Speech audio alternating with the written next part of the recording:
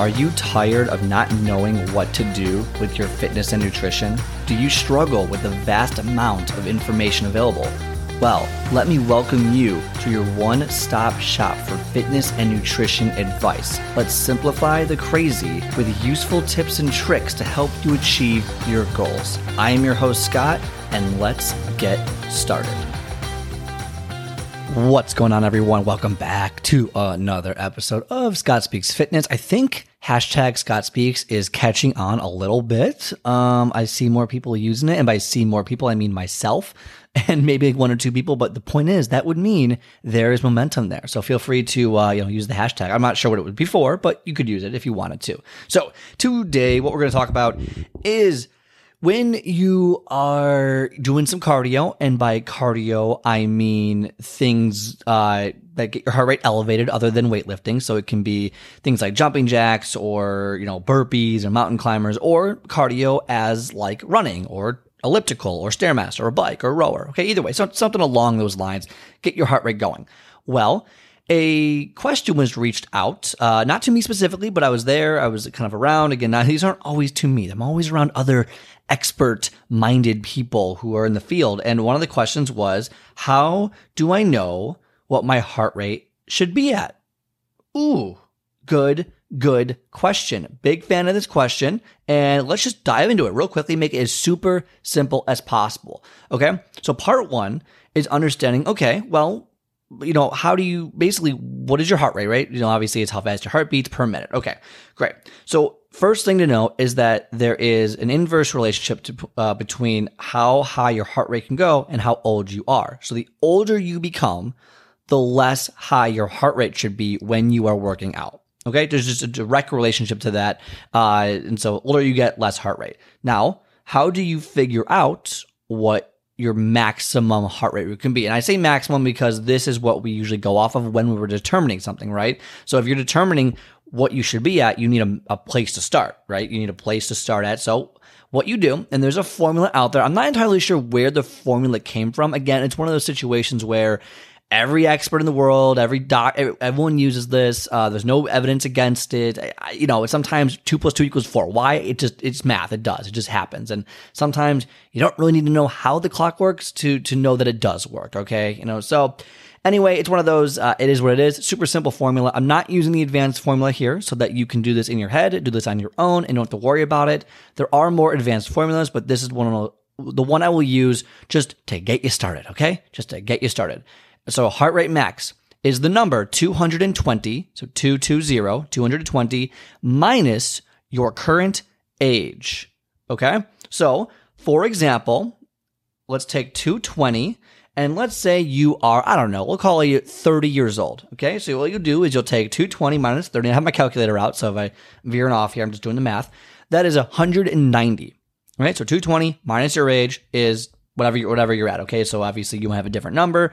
Just use 30 as an example. So 220 minus 30 is 190. Okay, so now you have your threshold. Now, can your heart rate go above 190? Yeah, it can happen, 100%. It can happen. I've done it like above my maximum heart rate. It can happen. But the purpose of this number is to give you a base understanding of where your heart rate should generally be when you're doing certain things. Now, you have to understand that there are 5. So that was part 1, okay? You did super easy, right? Super easy.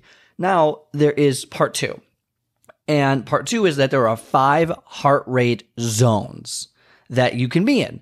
And it's not black and white. They're pretty gray, okay? Like you can overlap and do certain things. And again, this isn't like the law, but this is a general idea of what you should be looking for. So at 50, so basically anything below 50%, we kind of just chalk up to it is what it is. You have 50% to 60%, which is kind of like a maintenance and warm-up phase. Okay, you're just warming up, getting the heart rate moving a little bit. Then you have 60 to 70%, which is more of a fat burning zone.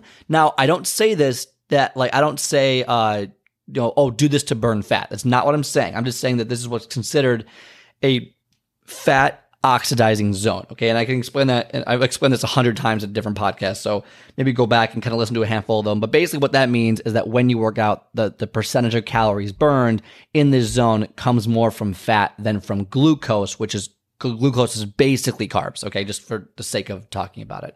And why that's relevant, I can talk about maybe in another podcast. So then 70 to 80% is aerobic cardio, so like endurance training, okay? So something you would think of you do for a decent amount of time, okay? You can keep it up for a long time. Anaerobic is 80 to 90%, which is more of like the hardcore training that you would think of, just much more difficult. And then 90 to 100% is kind of like max effort training. I'm talking like hardcore. I wouldn't say Tabata, but like sprinting would be like a hardcore VO2 max kind of training. Anaerobic is more of that Tabata high intensity training. Aerobic would be more of, jogging on a treadmill or doing something for 30 minutes, like 20 minutes, like that you can just do over and over again. And then obviously, the 60, 70%, the weight control is generally pretty easy. Your heart rate's up a little bit, but you're not, you can have a full conversation when you're in that zone. So, okay, so there you go. Those are the 5 zones. Now, people ask all the time, okay, Scott, well, what do I do? What zone should I be training in? Well, that's a tough answer, okay? And I hate to be like, oh, well, it depends. Well, it does depend. It does depend what you're going for. I would say the vast majority of us, okay, if we're just trying to get in shape, okay, for various reasons. 1, lose weight. 2, burn calories. 3, heart health, like getting a healthier body, healthier heart.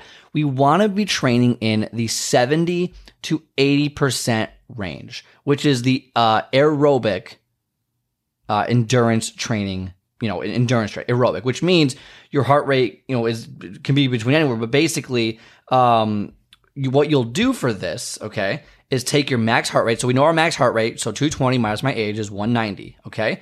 Keep that in mind. So what I'm going to do is take the 190, okay, and it says 70 to 80%. I'm going to multiply it by 70%. Okay, that gets me to 133. All right, 133. And then I'm also going to do it by what? By 80%, okay? Times 8%, 80%, and that's 152. So to be in this zone, I want to work out. My heart rate should be between 133 and like 152-ish.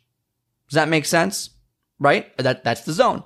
And you train within that zone. You should be able to last for a decent amount of time. And this is an aerobic exercise. So, 10, 20, 30, 40, 50 minutes, like you should be able to last.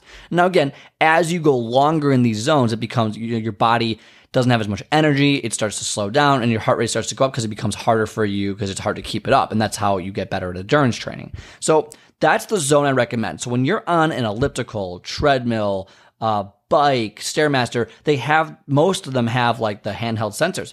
Again, they're not 100% accurate, but or you have an Apple Watch, okay, that it's a little, I'm not a huge fan of the watches, but like they can give you a general heart rate. You can look at that and see where you're at. If you're like struggling to keep up and you're out of breath, odds are you're not in the zone you want to be in if you're planning on going for a very long time. So for example, at this heart rate, let's say I want to go for 30 minutes and I start going and 10 minutes in, I notice my heart rate is at like 160 and I'm very tired and I'm only 10 minutes in of my 30 minutes. Well, if I'm trying to last longer and I'm trying to stay in this certain zone, I know I need to either, I need to make it easier somehow, whether I just need to slow it down maybe a little bit or decrease the intensity some way, shape, or form. That's how I would use heart rate training. Now, again, there's nothing wrong with going to a higher heart rate. And in fact, if you're untrained, you're more likely to have a higher heart rate when you start, even if it doesn't like feel like it because you're untrained. So untrained people tend to have higher heart rates than what the chart quote unquote says. When I start working out again, I can pretty much be at 85%. Okay. And I can still do that for a pretty long time. So I think that was just an untrained period, or I have clients that can do it at 85% and they're not totally maxed out. It's just that they have a deconditioned aerobic capacity or in training. And so they can do that a little bit longer than expected, which is totally okay. Now, when you're in like a boot camp class or when you're in like a high intensity interval, like an Orange Theory type of deal, like most of the time they're going to have you go high and low. And that's the purpose of like Tabata training or HIIT training, high intensity interval training, is they want your heart rate to get into that 90% range, right around that 87 and 93% range, give or take. They want you to really work hard, get it really high for like 20, 30 seconds, not even. And then you get a little bit of a rest to get your heart rate lower. And so you kind of do this up and down, up and down, up and down versus like just aerobic. So aerobic tends to be kind of this steady state cardio versus the interval training, which tends to be, going to a high level and then going down to a low level, then high level, then low level, then high level, so over and over again. Those are the differences in training. Is one better than the other? Not necessarily. No, I think that all of it's very valuable. I think all of it's needed because we have 3 different metabolic systems in our body. And this is a little deep. I'm going to get into a little bit here. One is something called your ATP-PC, which is just, those are 5 letters, right? What that stands for basically is 20 seconds of like max energy, like sprinters. And that's like the 90 to 100%. So when you get to the VO2 max, the maximum effort, 90+%, you really only should be able to hold that for like 20 seconds because it's super tough to do. Like at full on max out, like that's why sprinters at 100, 200 meters are crazy. Like they just deplete all their energy in that phase. Then the next phase down is that, that 80% to 90%, that anaerobic phase, that hardcore training where you have basically up to like 2 minutes of work before like you're like dead tired. Okay. You have about 2 minutes of work, give or take. So more along the lines of like the 400, 800 meter kind of running and more, but probably closer to like the 400, but, just to give you a running example. So that would be anaerobic, i.e. anaerobic stands for no oxygen. So you have about 2 minutes of where you can really pump yourself.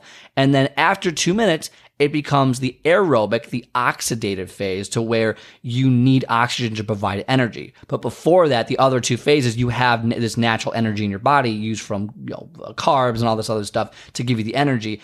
All 3 of those systems work off each other. So you want to work all those systems. So if you only ever do, let's just say you jog on a treadmill, that's all you ever do, that's good, but there's other ways. Like maybe you should take a boot camp class. Maybe you should do some HIIT training because there is a different energy system and will make you healthier if you work out. I did this recently with a client of mine where we always, we'll do like jumping jacks and like lighter end HIIT training, but his heart rate never really got too high. I had him do sprints on a bike recently and his heart rate jumped and he was just so not used to it and not trained for it. And I'm like, we need to start doing this more because this will make you healthier overall. It's just a different style of training. So there you have it. Basically that's it for you. So I would recommend most people at least start in the 60 to 80% range of your heart rate. All you do is just times it by, whatever your heart rate is, and then obviously multiply it by the percentage point that you're looking for, and try and stay within a handful of points of it. If you can't stay within it, no big deal. Don't obsess over it, but it is important to kind of know where you're going to be at, whether it's a heart rate monitor that you're wearing, a watch, or using the sensors. I use the sensors, not when I'm running. I use kind of how I feel when I run, when I'm doing that, because I don't have the heart rate. I don't use a watch indoors. Outdoors, I'll use a watch. But that's about it. So, and then people are going to ask me, Scott, what about the fat burning zone that you mentioned? Really, as simply as I can put it, there's 2 ways to burn calories. One is through fat, one is through carbs. In the fat burning zone, your fat will become your energy, which means you burn percentage-wise, you burn more fat than carbs in that specific instance. The issue with training in that zone is that overall you're burning less calories. So even though a higher percentage of your calories is from fat, you're still burning a lower percentage of calories, and with that lower amount of fat. That's really the issue. So if you want to lose weight, you want to stick to 70 to 80% or even 85% to really lose weight, because the harder the work is, the more calories you burn, the more fat you're going to lose. Okay. So just to give you a basis of kind of why you don't want to train in the 60 to 70% range. Now, I'm not saying you can't. If you have health problems or you're just getting started, go for it. But long term, that 70 to 80% range is a very good range to be in. And as your heart gets better and better, you'll realize, wow, I can run the mile in 9 minutes and my heart rate's it's at 125 now versus 140. I need to step up my timing because I need to get my heart rate back up. Because as you get more conditioned, you get better and better at running, okay? Or better and better at exercise, okay? So that is the message for today. Hopefully you were able to follow it. If not, just re-listen to it, okay? Again, I'm like half speed. I know I go really fast. So I'm like half speed, listen to it, maybe a quarter speed so you get all the details. Otherwise, do not forget to give the show a like, a review on iTunes, Spotify, Stitcher, wherever you may listen to it. Also, there is more amazing content on the website, scottspeaksfitness.com, under the Documents tab, where I'm going to be posting more documents as time goes on for all of you to get for free. Otherwise, have a great rest of your day, and I'll talk to you next time.